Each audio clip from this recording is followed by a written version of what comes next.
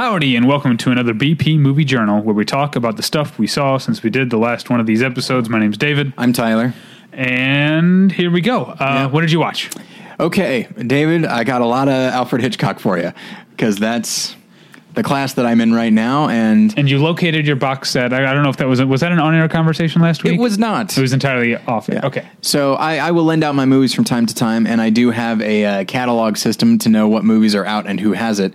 And I lent out a 3 Blu-ray set of Rebecca, Notorious, and Spellbound. And I had lent that out to somebody, but I had forgotten to write it down. And so I didn't know who had it, so I had to send out an email to a bunch of people. You're flailing. It was fairly cheap for a 3 Blu-ray set. It was only, I think, like $18. So it's not the end of the world. More than anything, it was just like, well, I have to watch 2 of these movies. And I'd rather watch them on high quality as opposed to the really cheap, grainy upload that UCLA does for me. But anyway, friend of the show, Jason Eakin, had it, which was nice. Yeah, it squirreled away. Yeah, I love that. I love that phrase. Okay, so Shadow of a Doubt is the first one that I watched. This is a rewatch. I saw it many years ago. Didn't remember much about it. And here's what's rough is it's going to be difficult to talk about these movies without bringing in the hour of conversation per film that I had in class yesterday, and just hearing the various opinions put forth by my classmates. So it's hard to the various 30-page essays about each one. Sometimes a couple of them per film. Getting your master's is a giant hassle. And this is just one class. I guess that's probably good that it's not easy, right? Whatever. So now it means if someone has it actually means something. Yeah, you know that they earned it. Yeah, I guess so. All right, yeah, I can use that. So have you seen Shadow of a Doubt? I never have, actually. It's very interesting because Hitchcock. Okay, so have you seen The King of Comedy? I have never seen The King of Comedy either. Okay. One thing that's interesting about The King of Comedy is that Scorsese, who's something of a virtuoso filmmaker, kind of scales back the style and makes a film that is visually and editorially surprisingly bland or just kind of stagnant. To sort of, I'd say, he's sort of taking his cues from Rupert Pupkin, who is kind of a bland guy and just not very interesting. And so Scorsese, I think, was trying to sort of be expressionistic about a character that's not very expressionistic. And it's weird to see that. And in that same way, Hitchcock scales back a lot of his standard Hitchcockian editorial decisions and visual decisions because tomfoolery. Absolutely. Oh, Wellesian tomfoolery. You remember that? Yeah, that's what I was referencing. Who is that? I don't remember. That was in one of those big, thick movie books that we had. It wasn't Leonard Maltin. It wasn't a Maltin one, but it was one of those video reference things, and it was about Mr. Arkadin or Confidential Report. It was F for Fake. Oh, was that for fake? Yeah. Oh. Yeah, this person had no patience. That's what I disagree with. Yeah. If you're going to accuse Confidential Report of containing some Wellesian tomfoolery, I'll hear your argument. But F for Fake is a masterpiece. I'd say, okay, there is a moment in Mr. Arkadin with a flea circus. That part has some tomfoolery, but I'd say the whole of F for Fake is tomfoolery. I think Wells himself would say it's tomfoolery. But it's tomfoolery with a purpose. Oh, sure, no question about it. Are you saying Mr. Arkadin does not have a purpose? I'm saying some of the fucking around in Mr. Arkadin is fucking around for fucking around's sake.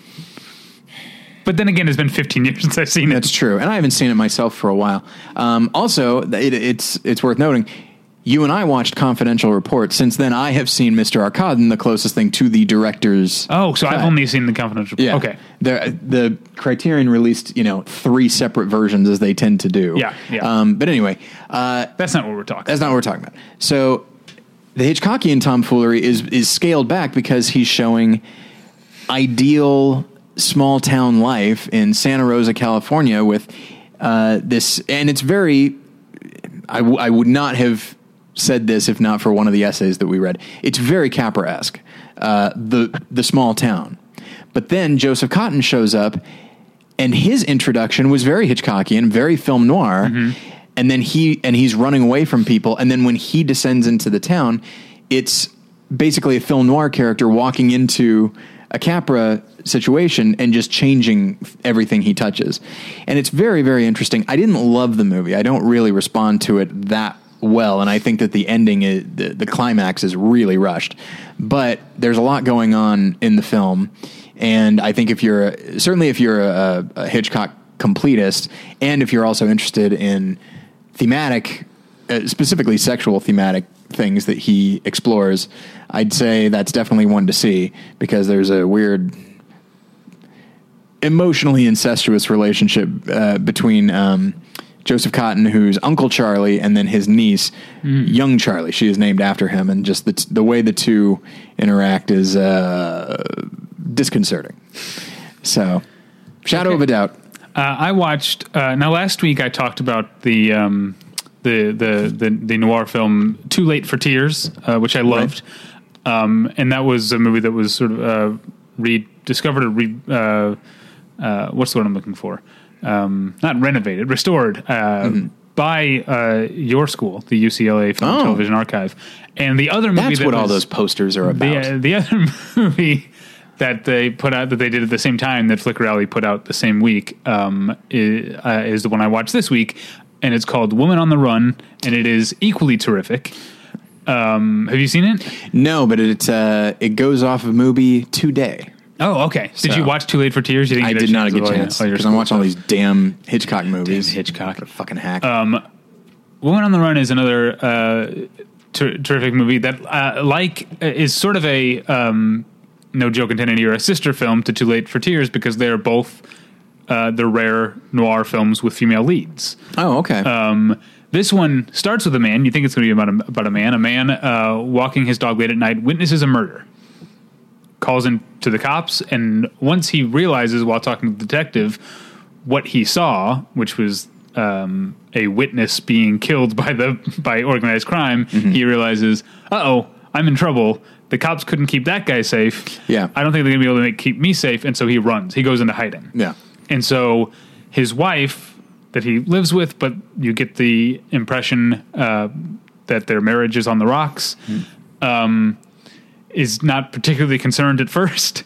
But the cops are looking for him, and then a reporter also is looking for him to get the story. And the reporter teams up with the wife to track this guy down. And so most of the movie is the woman and the reporter sort of walking through San Francisco. There's a lot of on-location San Francisco shooting, so it becomes a sort of tour of San Francisco, Fisherman's Wharf and Chinatown and Telegraph Hill and all this stuff. But it's also a tour. They're going through to places that she thinks he might be, and so it's also a tour of their past, the couple. Yeah. And so, like I said, their marriage is on the rocks. She starts to remember things about their past, and you see like her remembering why she loves this guy over the course of this movie while they're trying to find him. It's terrific. And it's only about 75 minutes long. And then it turns out to be like a big scavenger hunt, and, it was a very romantic gesture on his part. Yeah, exactly. Okay. So that's Woman on the Run. I would definitely recommend it, and it's available on Blu-ray from Flicker Alley. All right. The next one is a rewatch for me, another Hitchcock film, Notorious. This one I have seen. Holy shit. I forgot how absolutely perfect this movie is. The first time I watched it, I'm going to say I didn't remember much, mostly because you were drunk. Jen and I were making out through most of it. Okay. That's actually true. So sorry about that. I wasn't being a very good film lover in that moment. I was being a Jen lover. Yeah.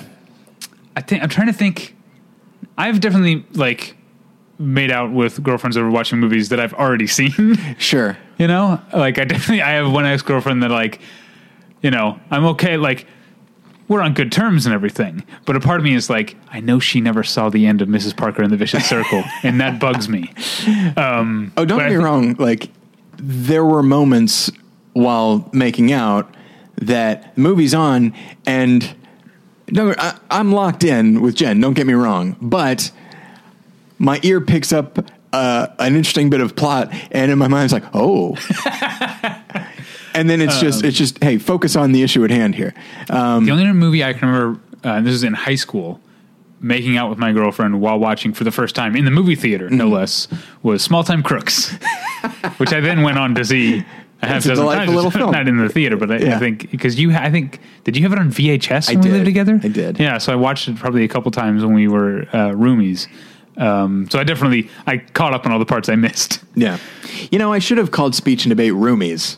I think that would have... Speech and Debate, for those that don't know, is shot on video feature-length film that Tyler made about what a dick I was. That's not true.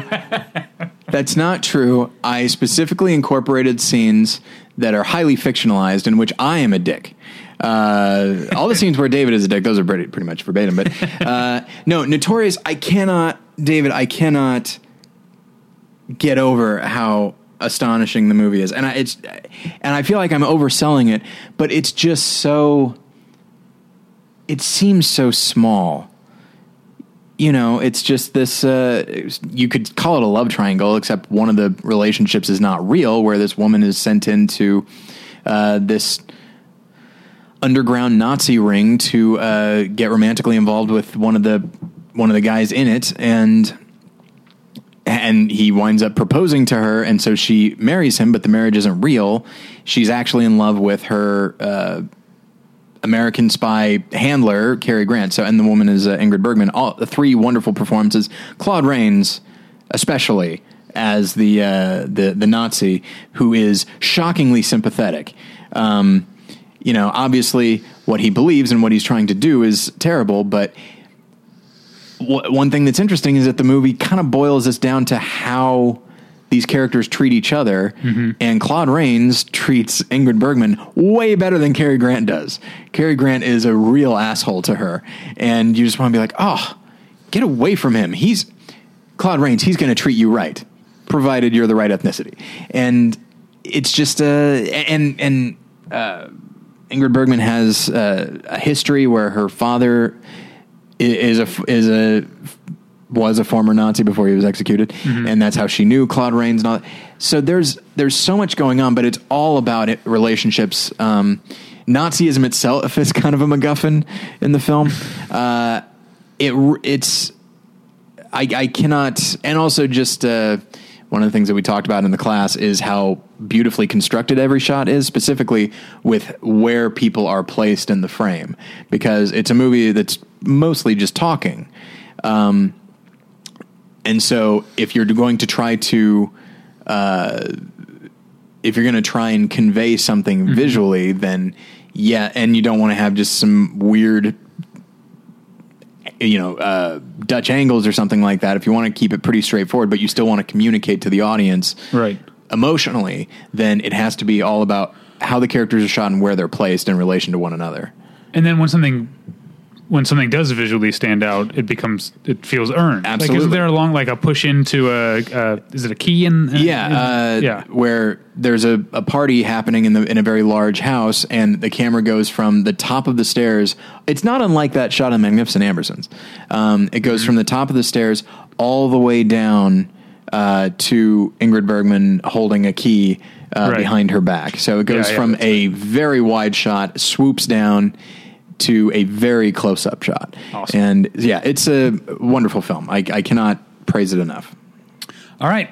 I saw a new film. I'm trying to, in general in my life, see more new movies in the theaters and not just rely on press screenings to see new movies. So if I didn't get a press screening or I couldn't make it and it's something I'm interested in, I will go see it. And especially since I don't see a lot of summer blockbuster movies. So I went to see...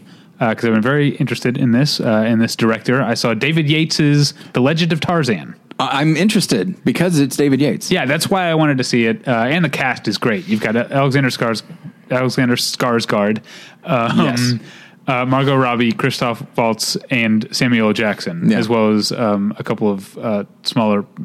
Jim Broadbent in a very small role, but he's still Jim Broadbent. And I feel like there's someone else I'm missing. Oh, yeah. Ben Chaplin in a role that is blink and you'll miss it, to the point where I'm like, I can't talk about the role very much without giving away, I guess, some spoilers. Although I should say he dies shortly after being introduced. Okay. And so I'm thinking Ben Chaplin is I think of him as a recognizable enough face. But he's not a big enough actor that his brief appearance and then his death like looms large over the rest of the film. See, I wonder if he's that's not if Liam Neeson in Gangs of New York or something like that. Right. Or Steven Seagal in Executive Decision. Absolutely. I'm just like, but I feel like he's in the thing where it's like his death in the movie is like, it's one of many and it seems like nothing. So I'm like, do they maybe want to cast a recognizable face among all the people who get killed in this one scene? So that it sticks out, but then is Ben Chaplin to that level? It's really weird. I'm like, I really spent way too long thinking, why was Ben Chaplin cast in that role? It could be that he had a larger role and it got cut down, or is it? It's possible, but the way that he's introduced and then the way that he's killed, it's like I'm not sure where you could fit more. It could be almost like, and I know this character is a bigger role. It sounds like, but it's almost like Matthew Modine in Dark Knight Rises, where you might need somebody that at least registers as, right. Oh, I've seen that person before, just so we are able to connect with the crowd. Matthew Modine's a great big movie star. I might have a skewed idea of who's famous and who's not. I don't think Ben Chaplin probably doesn't pass the does my mom know who that is right. test. Matthew Modine might. I don't know. I don't know if my mom saw Full Metal Jacket. Yeah, I know my mom's a huge fan of Gross Anatomy. I don't know if I've seen Gross Anatomy. I just know he's in it, and I don't know why I know that. Probably just from working at video stores and seeing him on the cover. But certainly everyone knows Jiminy Glick and his 4 sons, Morgan, Mason, Matthew, and Modine. That's right. Maybe that and Full Metal Jacket are Matthew Modine's big contribution to culture. There's also a band that I want to say they're called the Ponies or something, and they have a song. It's like a girl rock band that have a song that goes, Matthew Modine, I want to be your blowjob queen. Oh, wow. So apparently they were into Matthew Modine. Wasn't he in an episode or two of The West Wing? Yeah, he was, right? He was on Weeds as well in the first or second season. Okay. Anyway, Legend of Tarzan. Yeah. It's a movie that I can't really say anything negative about, but it also doesn't leap off the screen in the way that it should. I think the thing that's most notable about it, and this is more something that you appreciate intellectually than emotionally, is that it is, while it's the white guy in the land of not white people, it's very, very intent on not being one of those movies. In fact, it's... Would you say too intense? No, I think it does a really good job of being not just sympathetic to the non-white characters, but kind of taking an anti-colonialist stance as its entire reason for being. That's kind of what the story is about. Josh and I were recently talking about Lawrence of Arabia, and he had mentioned, the episode hasn't gone up yet, but he mentioned that unlike a movie like Dances with Wolves or anything like that, it's not a situation where a white guy goes into a non-white situation and is either the savior or learns from these noble savages. Right. And Josh saying that, it was the first time it ever occurred to me that Lawrence of Arabia could have been that. Yeah, that's true. Because I think when a movie's... When it's good, you don't even notice. And also when a movie, before you see it, you already know. It's not like we saw Lawrence of Arabia opening weekend. Like, we already knew it was supposed to be great. Yeah, You know what I mean? I guess there's that. But yeah, Legend of Tarzan is... it's the kind of... Like, if it shows up on Netflix or airs on HBO, like, there are much worse ways to spend 100 minutes. And the fact that it's under 2 hours for a big, like, effects-heavy summer blockbuster, good for them for keeping it short. This sounds like a good movie pass movie for me, David. Yeah. And I will say this, I don't normally think about these kind of things, but the CGI animals are terrific. Like, they're doing amazing things with apes these days, David. It really, there's apes, there's elephants, there's one hippo, not enough hippos. That's another complaint I have. Because there's even, like, early on, Margot Robbie is talking to a group of kids about how dangerous hippos are. So it's kind of, it seems like it's Chekhov's hippo. Like, at some point hippo's going to show up and it's going to be scary. Yeah. And that kind of happens, but then it just, like, it goes away way too quick. I wish there had been a bigger hippo scene. Like in Congo. Like in Congo, where you are the endangered species. Damn right. Beat me to it. Yeah. So yeah, that's Legend of Tarzan. All right. That excites me. I think I actually do. If I want to take a break from Alfred Hitchcock films, maybe I'll go see Tarzan. So, okay, David, this next movie is a first watch for me. Okay. You would dig it the most. Okay. It is Marnie. Have you seen Marnie? I've never seen Marnie. No. Wow. It's up my alley, huh? Yes. So much. Because the beginning... Wait, I'm trying to think which of my pet themes... Well, it's Alfred Hitchcock, so it's probably obsession. Okay. Is there sexual repression in it? And is there at any point a penance through physical harm or amputation? That's another one that we've talked about coming up a lot. I guess I forgot about that one for you. We might not have talked about it in the pet themes episode, but when we talked about Neon Demon and I talked about why I love Only God Forgives. Okay, yes. I talked about that idea, and I was thinking about it more since then because I was thinking about the films of Kim Ki-duk, South Korean filmmaker that I love, and how he is a Catholic filmmaker, and often there are amputations. People lose limbs in his movies or otherwise suffer great physical harm. Well, I was going to say a resounding yes until you said amputation. Oh, okay. There is no amputation in the film, but it's a film about sexual repression made in the 1960s and is definitely interested in psychoanalysis and stuff like that. So yeah, there are some people that get shaken pretty hard. Good. And I think punched at one point. Okay. But it's got Sean Connery and Tippi Hedren. I think the only other thing I'd seen with her in it was The Birds, and I thought she was perfectly fine, but probably a pretty limited actress. She's doing pretty much some pretty amazing things in Marnie. But that's the thing. The first half hour of it feels like a standard Hitchcock thriller. And then it quickly moves into just pure melodrama, like full on, almost Douglas Sirkian melodrama.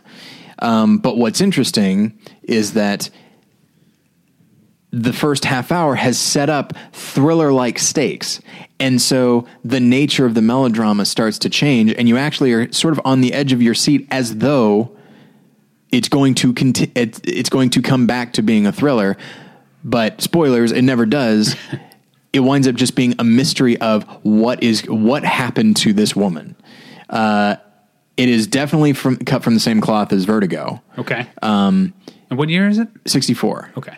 And it is, it's not for everybody, but you, David, all right, would dig it the most. Okay. I saw another big Hollywood movie. This one, an animated film that comes out this weekend called The Secret Life of Pets. It's not even that. It's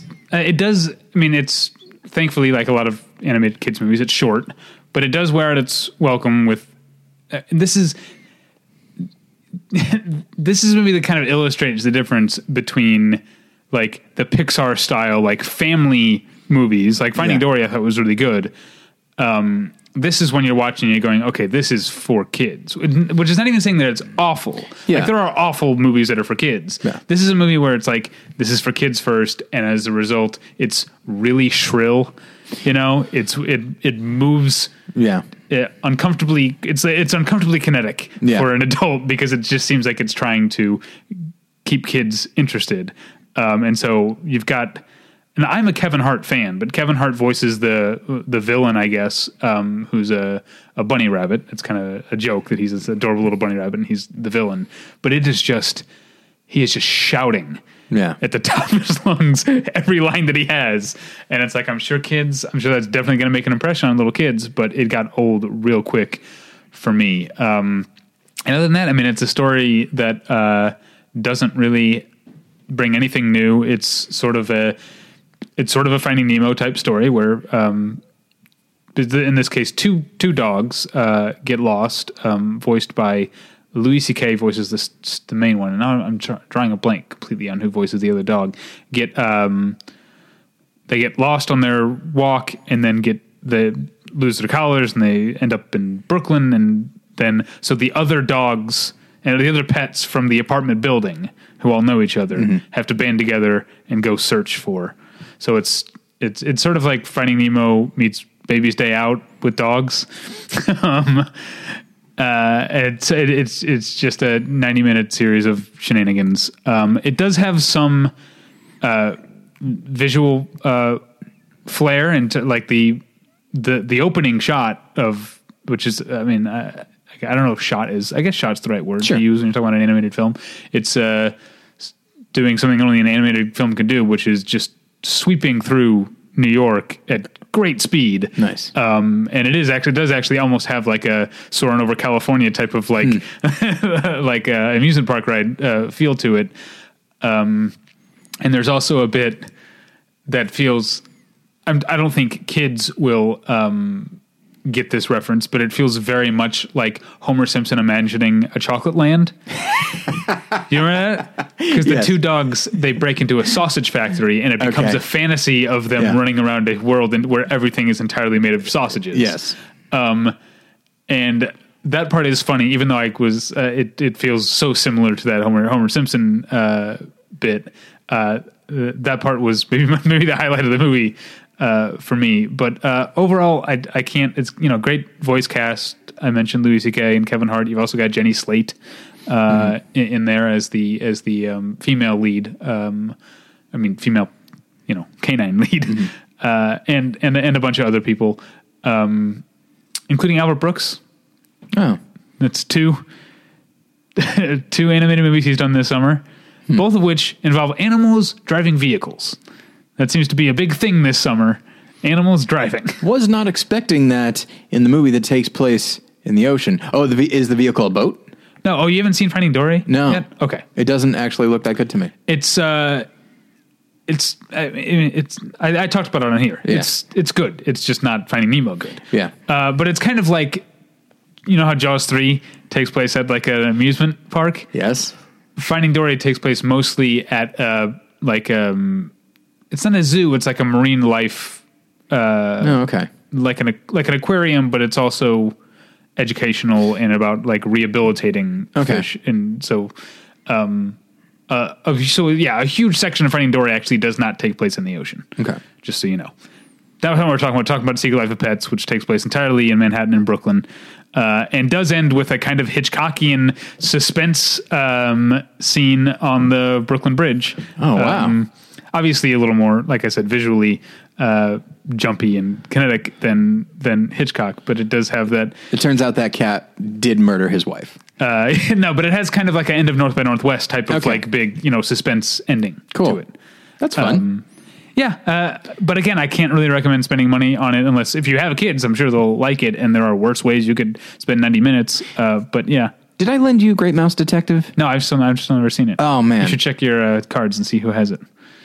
It's here. I think it's here. Okay. Yeah, it is. You should watch it. The climax takes place on Big Ben, and I think I do like that. It's fun. Yeah. It just feels climactic. The climax could be people having a civilized conversation, and it's just and it feels really big. Yeah. But now, David, before we move on, because I don't want to say this at the end because people will tune out. Oh. So Comic-Con is coming up. Yes, and we are having our annual meetup. It'll be Thursday, July 21st, 8 to 10. Yeah, 10. 8 to 10 at the Bootlegger bar, same place it was last year, which we as much as we liked the years of service from Dublin Square, Bootlegger I think fits. I'm sorry, what? Yeah, exactly. Bootlegger fits our needs a little bit more, and they're a great bar. They have great beer and good food. Yeah, and so there's places to sit, and you should be able to have a drink on the house. Not on the house, on Battleship Pretension or someone else. Yeah. We can't actually guarantee that now. We're waiting for final confirmation, but there's a good chance that, as in past years, that's what we say 8 to 10. You can hang out past 10, but after 10, we are not buying any beer for you. Yeah. It's basically from 8 to 10, you can have a drink. But that will be confirmed by the next Movie Journal. Okay. But yeah, that should be the case. That's Thursday, July 21st at the Bootlegger in the Gaslamp District in San Diego. I've got Comic-Con fever. I've been looking. I looked yesterday and then today to see the rollout of the schedule. I've been actually very excited. Yeah, I do feel that this will be my 11th year, and I do feel that each year it takes me a little bit later in the year to get Comic-Con fever. Maybe I'm becoming a little jaded. It used to be like, as soon as the weather started getting summery, I'm like, it's Comic-Con weather. You know, I would get super excited in like early June for Comic-Con. Now it's like, okay, the schedule's coming out. I'm excited for Comic-Con. Yeah, I think for me, because, you know, my class was starting, I was so preoccupied by that once it started, that Comic-Con's not in my brain at all. I was just thinking about this class, and then I only realized, I think a few days ago, that, oh shoot, Comic-Con's only in a couple of weeks. I can't wait. I'm so excited. But yeah, and I'm also excited to go to the meetup and talk to listeners and have some of the delicious chicken fingers that they made me they made just for me last year. Oh, just for you? Just for me. That reminds me, I was supposed to ask you off mic if you could work up a flyer like you usually do. I'll see what I can do. Okay. No guarantees. This class combined with work, combined with podcasts, and I stupidly made a lot of work for myself over at More Than One Lesson that is mercifully done now with this top 50 list. But that's done now. So, and you can find it over at morethanonelesson.com. But yeah, I will do my best. Okay. So this next film is a rewatch for me. It is a film I've seen literally dozens of times, but a friend of mine had not seen it. So I watched Predator with my friend Amcy, who I watched Psycho with, who I watched Alien with, and he hadn't seen either of those. He didn't know any of the twists with Psycho. He didn't know about the big chest bursting scene in Alien, and he didn't know much about Predator either. And so this is it's always fun to watch movies that you've seen a million times with someone who hasn't seen it even once. Yeah. Boy, Predator holds up. It definitely, I do want to, have we done an episode about this?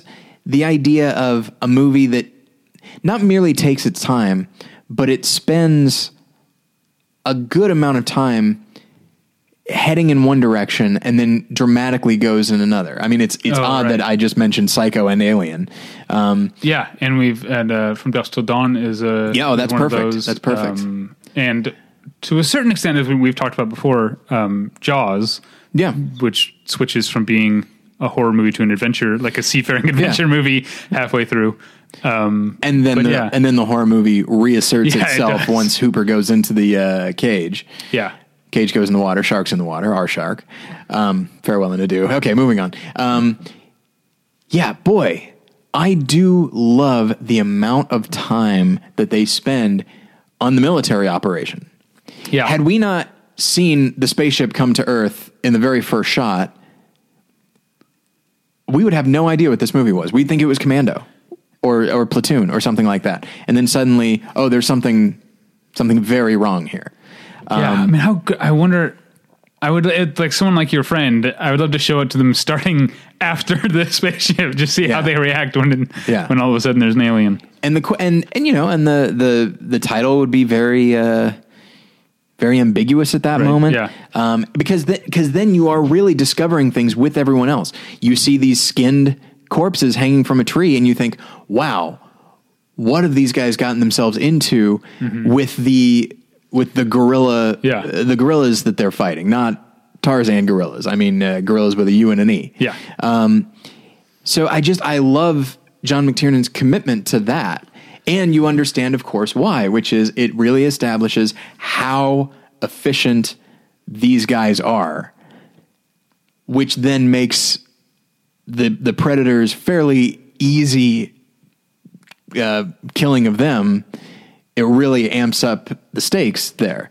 And also I read, like a couple weeks ago, I wish I remember where it was, a really wonderful article about screenwriting and how to introduce a lot of characters in a small amount of time.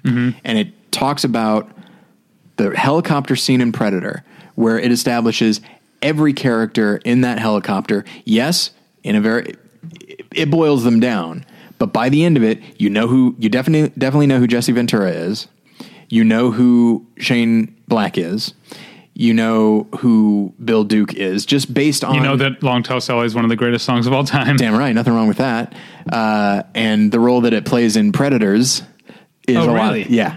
Is that your next movie, Predators? No, it is not. Okay. Because I lent it to AMC. Okay, I looked over here and I saw that. I was like, I know he owns Predators, and it is not in the spot in the shelf. I'll bet the next movie he's going to talk about is Predators. No, I lent it to. Oh, if I had not lent it to him, and I was kicking myself for doing so. I've still never seen it. Predators. I think you would enjoy it quite a bit. It owes a lot to Predator. It pays a lot of homage to Predator, maybe a little bit too much, but it still is I think fairly effective in a lot of ways. But and the other thing the other big takeaway for me was I guess two. One is that third act is so stressful. Mm-hmm.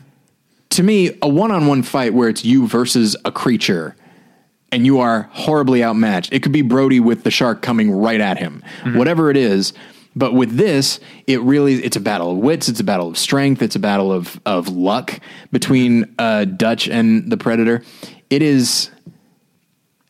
I know every beat of that last fight, and yet my heart is pounding. Yeah. And I feel so bad for Arnold Schwarzenegger, which speaks to how powerful the Predator is as a character, that I feel like, oh, this giant man is in trouble. But then the other thing, I love how we establish how strong he is at the beginning.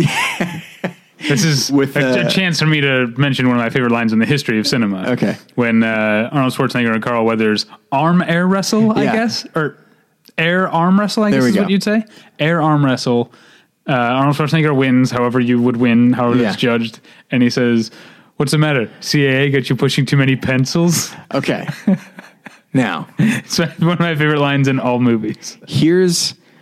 This brings me to my next point. Uh-huh. Arnold is really good in that movie. I think he's gotten worse as an actor as he's gotten older. That is rare, but with this, he's only ever going to be so good. But I believe everything that he's selling. There's a part where he, especially any interaction he has with Carl Weathers. Like there's one moment when he says, "What happened to you? You used to be someone I could trust," and he delivers it spot on. Huh. Like it's very small, and it is genuine hurt and disgust. It's a good performance. Maybe John McTiernan is maybe the person to thank for that. Who is, I think, thought of when people think of John McTiernan, they think of him as a stylist. He tends to present very compelling scope frames, whether it's in a outdoor jungle landscape setting like Predator or in a skyscraper like in Die Hard. Yeah. He's got a great visual sense, but maybe he knows how to get that kind of moment out of an actor as well. Well, and I was watching some of the special features, and there was an interview with McTiernan both then and now being when the DVD was put out. But and he said that he realized a long time ago that a good cast can be your secret weapon, and that you can sell really outlandish things if you have good actors that can sell it. And so you need to be able to cast well and work with the actors.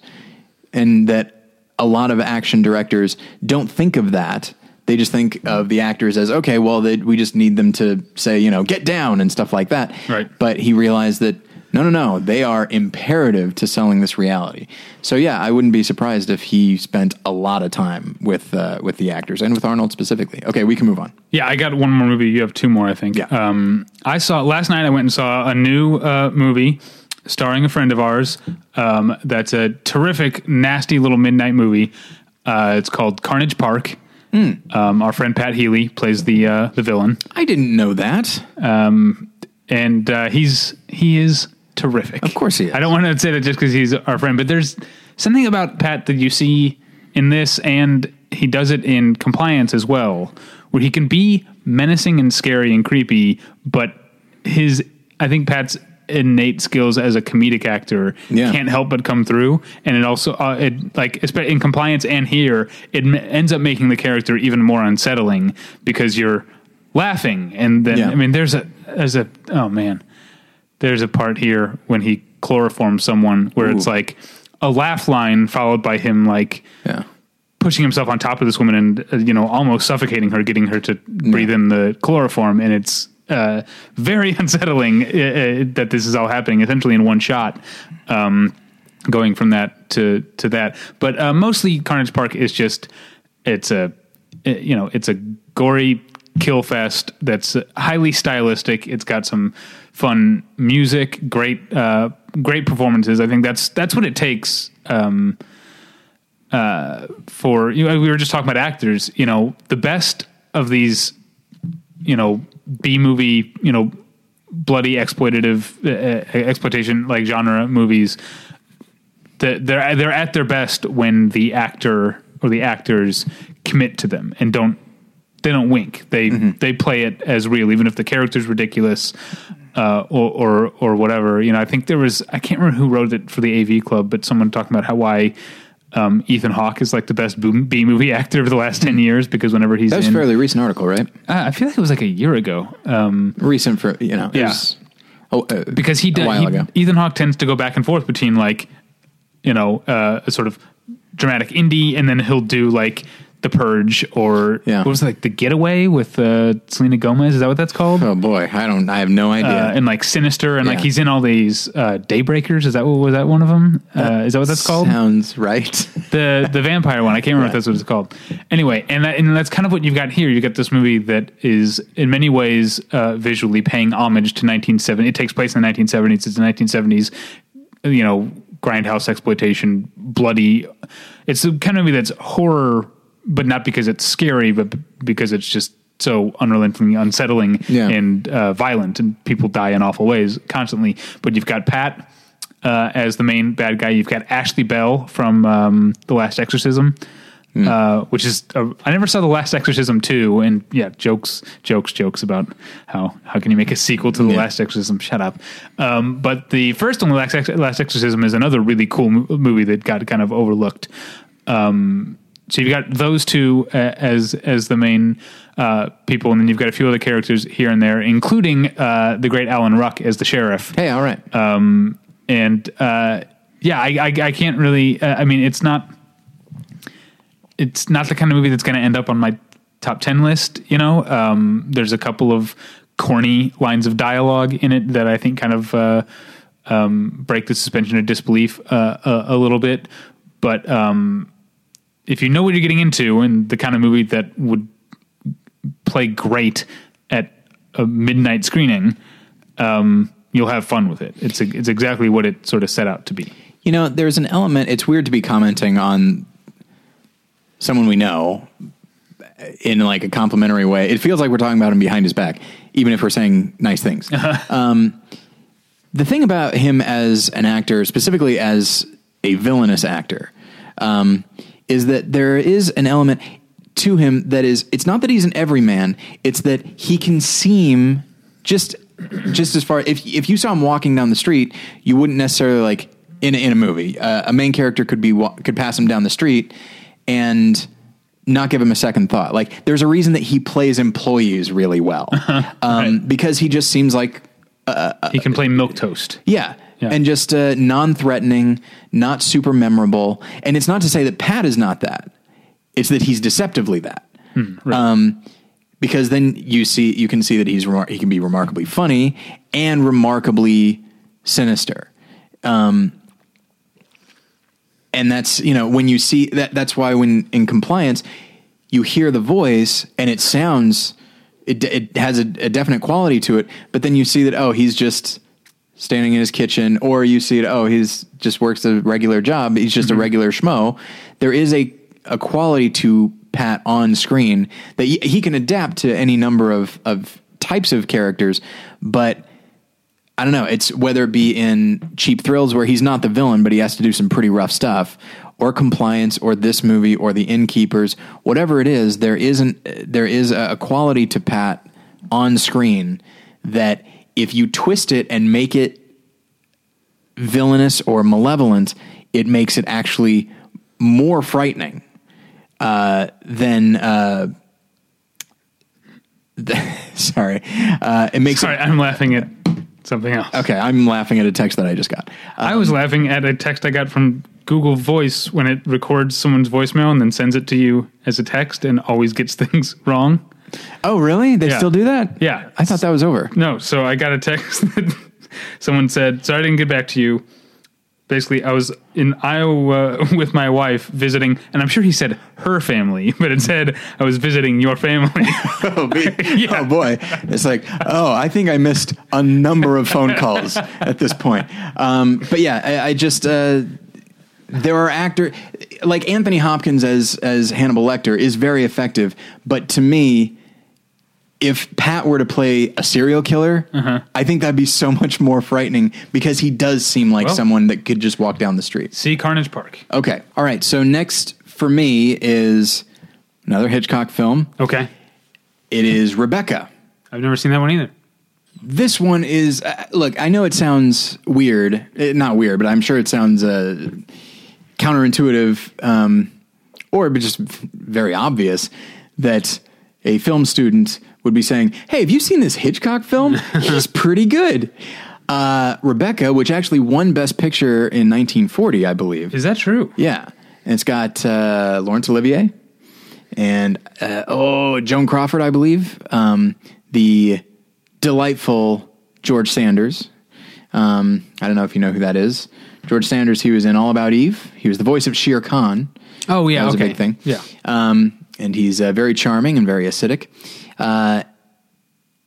This movie, I cannot tell you how much it just grabbed me. First off, there's a lot of Vertigo in there, which I guess that's to say that there's a lot of Rebecca in Vertigo, where there's this young girl who is on vacation with in Monte Carlo, where she's basically like the personal assistant of this very rich woman. And while she's there, she meets this rich widower played by Laurence Olivier, who they fall in love, and he takes her back to his estate called Manderley. And I don't know. Okay, so I don't think that this film would have had much impact on Citizen Kane because there's only a year difference. And my guess as well was already working on Citizen Kane when this film was released. Manderley is so much about Manderley and just the inside, the outside, the general tone of it is so Xanadu. Yeah. And maybe it was also inspired by, San Simeon, and it's just, and so what happens is this girl gets brought in as the new Mrs. De Winter. And when I say new, it's because, again, this guy's a widower. His wife died. His wife's name is Rebecca. And so... The late wife. The late wife, pardon me, yes. And so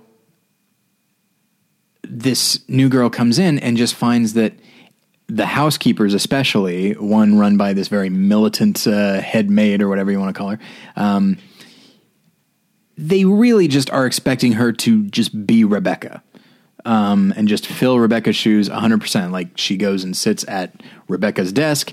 You see Rebecca stationery all over the place. And they do such a good job. And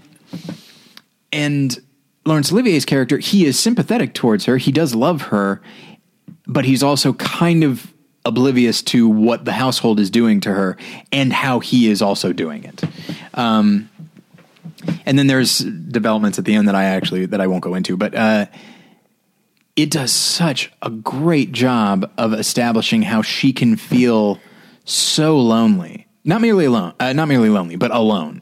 She can be so alone, so isolated in the midst of a house that is bustling with people. Mm-hmm. You know, the thing about Xanadu is you really got the impression it was just Charles Foster Kane and Susan Alexander, and so she feels very alone. There's people coming and going all the time. It's, bright and daylight, and it's very beautiful in a lot of ways, but it is so oppressive.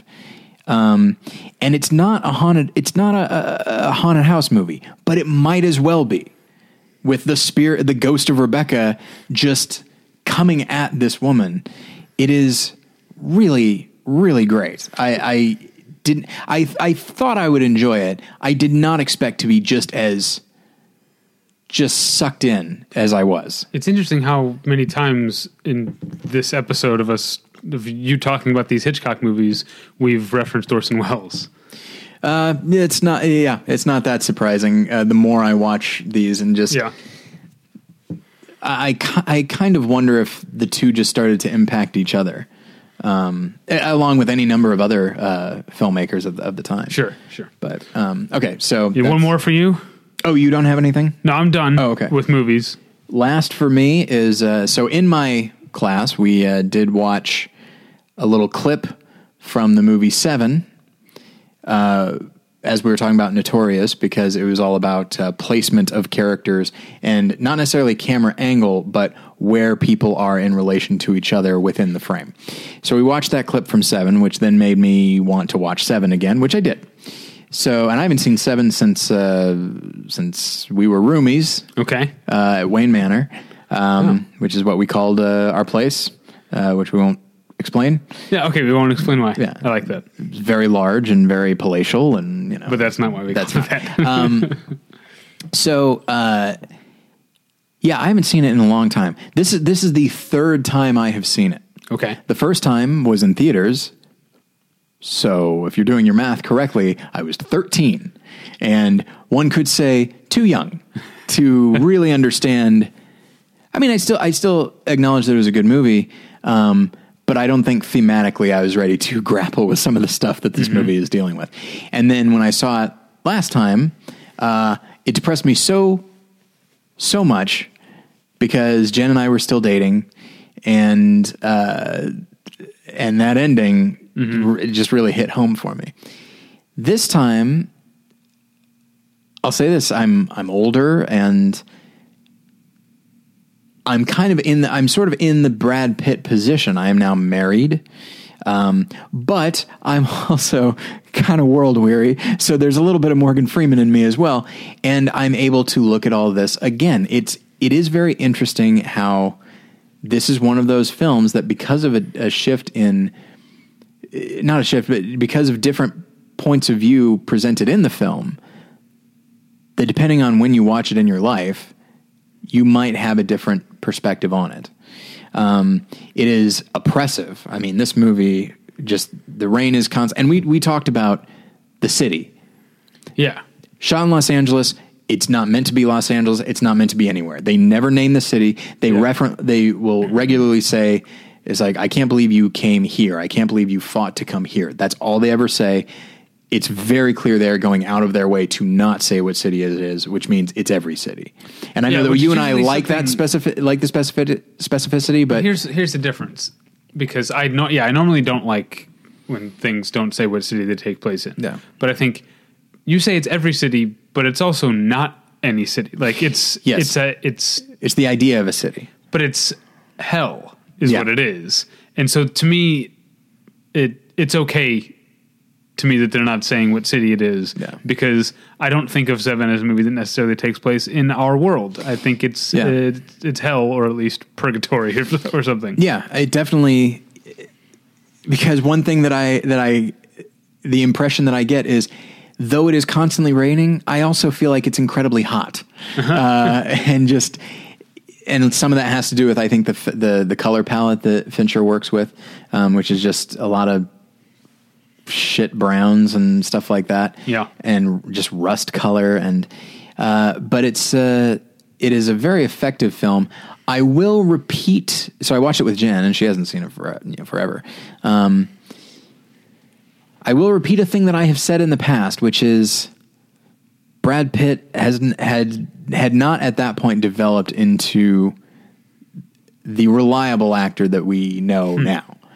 You see a lot of young tendencies. You see him making some. You see him making choices. By which I mean you see him make these choices. Like he does this thing where he'll just kind of rub his head a little bit. Yeah, and it just seems like like an actor trying to be Marlon Brando. And it's a bit off-putting at times. Now it does. I'm starting to think I like this movie more than you do, and I used to hate it. Well, and so okay, it is an argument could be made that the nature of his character is that he's trying to prove himself and that he's very self-conscious. I was about to make that point, so I'm glad you made it for me. And so maybe that's why. I'll put it this way: maybe that's why David Fincher allowed it. I don't think that's why Brad Pitt is doing it. There's the same year, because that's the thing. There's the same year that he made that he was in 12 Monkeys, which is a very self-conscious, a very affected performance by its very nature. And I find myself wondering if maybe there was some of that residue in this character where things are just kind of big. But also he's acting alongside Morgan Freeman, who is just very comfortable on screen and is just himself and is just very in the moment. And so to see the two of them go back and forth, I think makes Brad Pitt stick out a little bit. But at the same time, his level of intensity does help the overall like tonal tapestry of the film, because he's a guy who wears his heart on his sleeve. So I do. So there is a lot in this movie that I love. But one thing that Jen did point out is that sometimes the dialogue is a little bit clunky, and a little bit on the nose, but I'm okay with that. I'm okay with it too, because I don't think of the movie as being real. It doesn't have to approximate reality to me. And also at the very least it's very, you have a couple different characters wearing fedoras. You've got a lot of shadow. You've got rain. I mean, it's not that it's trying to be a film noir, but it definitely is employing certain genre techniques. And the type of dialogue that you're hearing that is on the nose is no more on the nose than you would hear in, Maltese Falcon or Double Indemnity or something like that. And so it's weird to be talking about these things that I don't like, because there's so much that I do. It is structured so well, and just the way that John Doe's, his little opus here is unfolded. The way it unfolds is really, really effective, and it is just it's. Like you could say hell, and I totally agree with you. It is that, and you could also just say it's an absolute nightmare. It's just a nightmare world. I feel like this world is maybe like 3 years away from Eraserhead. Yeah. The cafe where Morgan Freeman and Gwyneth Paltrow meet is the same cafe where Ethan Hawke and Denzel Washington meet at the beginning of Training I do know Day. that. Yes, the Quality Cafe on 7th, which has since closed. Oh, that's unfortunate. All right, so that's it for movies. Real quick, TV. I watched the show, you can hear me talk about it, and I watched this, called Barely Famous, which is apparently a couple of sisters who I guess are like socialites or whatever, the kind of people who have reality shows made about them, like the Kardashians, but decided they didn't want to do a reality show, so they're essentially doing an imitation of Curb Your Enthusiasm, but it's about them making a reality show for VH1. So it's kind of... Okay. It's a good idea. Does it work? Scene to scene, it's pretty good. I think what they're forgetting to do is, if you're going to make a fictionalized show, you kind of have to tell stories. And it feels like it's almost more a bunch of sketches around this idea, and neither of them is terribly unfunny, but neither of them is like a gifted enough comedian to really pull that off. So it seems like it seems like a decent idea, but that's only half baked. Okay. So, of course, also this week, Paul and I will be talking about the Great British Baking Show, which is back on PBS. I've heard people like that show. It's so terrific because it's managed to be everything that American reality competition shows aren't. Everyone's nice to each other all the time, and everyone just wants to do a good job and be the best at the thing that they can be. And there's also no cash prize or anything like that. At the end, you get like a trophy. That's it. That's what you win. I want the title. What's that? You get the title of champion. Yeah. I wish more reality shows were this pleasant. And if you, some people don't like watching people make food, but obviously enough people do that there are a bazillion shows about people making food. So that's a draw. Here's something I find fascinating about you. So you'll see any kind of movie, and you can like any kind of movie. As long as it's engaging, as long as it's good. You don't care if it is a very violent film. You don't care if it's a very, one could say, ugly film, or a very unpleasant film like Funny Games or something that. When it comes to your reality competition shows, though, you sound like, if you'll pardon me, my mom when she talks about movies, which is, why can't these people just be nice to each other? Like, that's a thing that she has said. And I know that it's because they're real people. That's the difference between movies and reality TV, is that I can't, when I see people being awful to one another, I can't help but think about them months later watching this as it aired, and either like not knowing someone was talking shit about their behind their back, or seeing themselves do stuff that they were either the situation like goaded them into that they would maybe never do in the real life, and feeling shamed for being cutthroat and underhanded or whatever they're being, or just catty in a lot of ways. And I can't separate that from the experience. And it's interesting because, to me, yes, they are real people, but they are in such a constructed environment. The competition element can really make a person step outside of themselves a little bit in the moment and behave in a way that is either better than they are or worse than they are. And I will say, having known a couple people that were on Survivor, where people are some kind of encouraged to be ugly to one another. The attitude, once you're on there, you know that you're going to be edited, and you're going to be edited in whatever way that's as true to you as the editors can make it, knowing that they have a story to tell about the winner. Okay. Yeah. You know, and I don't think they're interested in being true to the person at all. It sounds, based on the people that I've spoken to, the people that have been on, they said that by and large, on Survivor, you know, it's sometimes a person's personality is heightened or diminished a little bit, but the personality itself is still there. What I'm saying is there are parts of the personalities that are either more or less fabricated or excised because the producers and editors decide on sort of roles for each contestant and only show them.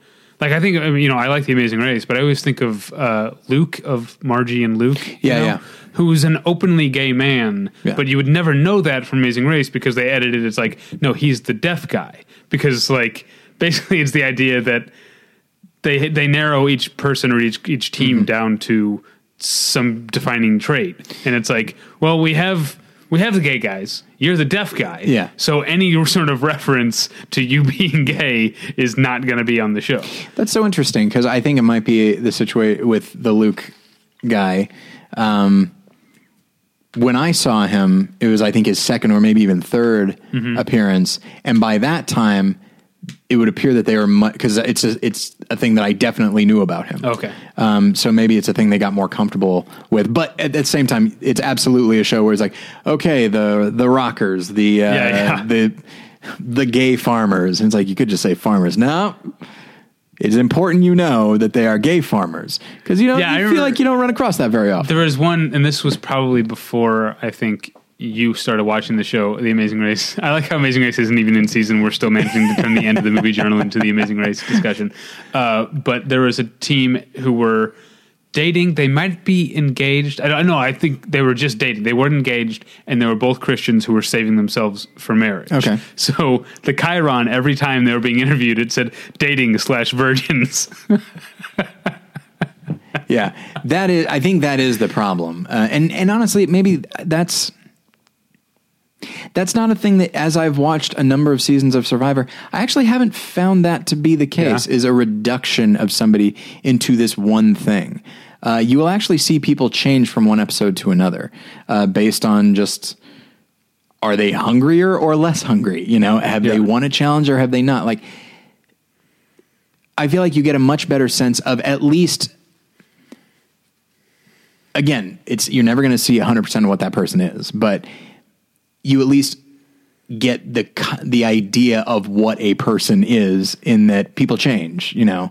As I've said before on this show, and certainly on More Than One Lesson, I desperately love my wife. I enjoy spending time with her, and we can be incredibly adorable together. However, if you catch us on a certain day, you might think, well, these people are either going to get divorced or murder each other. That obviously these people should not be together. Oh, they've been married 11 years. This must have been a hellish 11 years. That's if you catch us on a certain day. Or if you look at us another day, it's these people have no problems at all. These people are completely in tune with each other all the time. Whereas if you look at the whole of it, it's like, oh yeah, it's just two very flawed people who are trying to make something work, and sometimes they do, sometimes they don't. And I feel like one of them more flawed than others. Yeah, right? You? The fuck are you saying? Anyway, that's, you know what? I pull my fucking weight around here. All right. I don't know. I'm sure you do. I'm sure. I don't know if this broad's poisoning you against me as she does. You know, that's one thing though that I enjoy. I am becoming less and less enchanted with Unreal every week now. I've noticed a lot of people are that, like, just based on like the grades that the AV Club has been giving, they seem to be getting lower. Yeah, but that is they do clearly the Amazing Race model and that fictional show, and they have like you see it in the control room or whatever in some shots. They have a board with it's like, here's the headshot of all the people, and here's a word to describe what they are on this show. That's an interesting insight. But I wasn't going to talk about Unreal. I was going to talk about Adventure Time, which I've caught up on. Okay. We haven't talked about it on the Movie Journal for a while. Yeah. And it's fantastic. I love Adventure Time so much that I've never watched Steven Universe. Okay. I hear it's fantastic. I've heard things about it. But a part of me like has a grudge against Steven Universe because I feel like it's overtaken Adventure Time as like the cool Cartoon Network show to watch. And it's like, no, I'm sure it's good. But Adventure Time is in its 7th season and it's still a goddamn masterpiece. And so few shows can do that. David, let's not forget Adventure Time. I have a story for you. Okay, then we got to wrap up. I know. When I was a kid, I would watch Saturday morning cartoons, a thing that I've been told is not really a thing anymore. Now there's just cartoons all the time. Right, but, I guess that's true. I'm sure there's still cartoons you can watch on Saturday morning. But anyway, Saturday morning cartoons were like they would show once a week on Saturday morning. Yeah. And, you know, every network, every major network had their slate. And I remember that on Fox, once a year, they would do this thing where the kids, the viewers would call in or whatever, and they would say which one is their favorite. And then they would, starting at 10 a.m. going until noon, or maybe it was 9 to 11, I don't recall, but they would show like the top 4 with the number 1 being, I think either the first or the last slot. I don't remember. And I remember getting so cynical about it. I think I was 9 or 10 at this point, getting so cynical about it because I realized very quickly that kids are stupid and whatever the new one is the one that's going to be number 1. It doesn't matter because it's just, I've gotten, I'm going to cast Woody aside because I got Buzz Lightyear right here. And it's something that I noticed for, they might have done this more than once a year actually. Because when Batman the Animated Series started, that's number 1. No question about it. And I was fine with that. Oh, but here comes X-Men. And X-Men, now that's number 1 because it's the new one. And I was just like, hey, I got Batman, I got X-Men, everything. And here's the Tick. Things are working great. Well, hang on, who's this Power Rangers upstart? And I thought it was the dumbest show. Yeah, and I are right on that cusp. Like, people who are a year and a half to 2 years younger than we are, is their thing. Remember Power Rangers very well. I have never watched an episode all the way through, and it was just because by the time it came out, it was kid stuff, and I have no connection to Power Rangers. It seems my younger brothers though grew up with it. Yeah, and I feel like it's sort of like the same with Barney. I feel like we're a couple years away from Barney, but like Sesame Street, Reading Rainbow, Mr. Rogers, like that was us, but only a couple years later, we're a few pop culture generations away from Teletubbies. Like we weren't in danger of that, but we're only a couple years away from Barney, I think. That's probably true. But yeah, and so I I never called. I never called to like vote. Yeah. I just got so angry that it's entirely possible that no one called, or that the network was just going to do what they were going to do anyway and just air obviously the most popular one's the newest one. It might be when I first started. It might be when I first mentally started getting heading down the road of critic, because I look at what the masses want and like, these idiots have no idea. It's just whatever's new in front of them, and I haven't experienced this before. This is the best thing ever until the next one comes along. And I got so mad. I was so angry. And so that's how you are with Rangers. What was that? It was Power Rangers. That's true. You might have been less mad if it had been a better show. Again, never seen an episode all the way through. Undoubtedly. Oh, and in retrospect, obviously, Batman the Animated Series is a much better show than X-Men. Okay. I have fond memories of both, but I haven't watched X-Men in a long time. Here's a weird thing. I don't know why this is. Maybe just because when it aired and maybe it was because my brothers liked it. I have definitely seen more episodes of VR Troopers than of Power Rangers. Because I have memories of VR Troopers, even though that's also something that I was too old for. Yeah. But it must have just been on at the right time, or my brothers watched it. I'm guessing it must have been something like that. There were a lot of Power Rangers was a definite phenomenon, to the point that there were so many other so many ripoffs. Or quite possibly just they imported another show from Japan and dubbed over that. But I remember VR Troopers. I never watched it. And then there was one, the name of which I cannot recall, that was like a parody, but still took it seriously. I don't remember that. It wasn't quite Tick level parody, but if you actually look at, and listeners, maybe you can chime in, maybe you remember, it was structured, even the title was structured the same way as Mighty Morphin Power Rangers. So it was multiple words, and it was ridiculous, and it was meant to be ridiculous. Boy, I wish I remember the name of it, but I cannot recall. Oh, that'll be something for the comment section. Absolutely.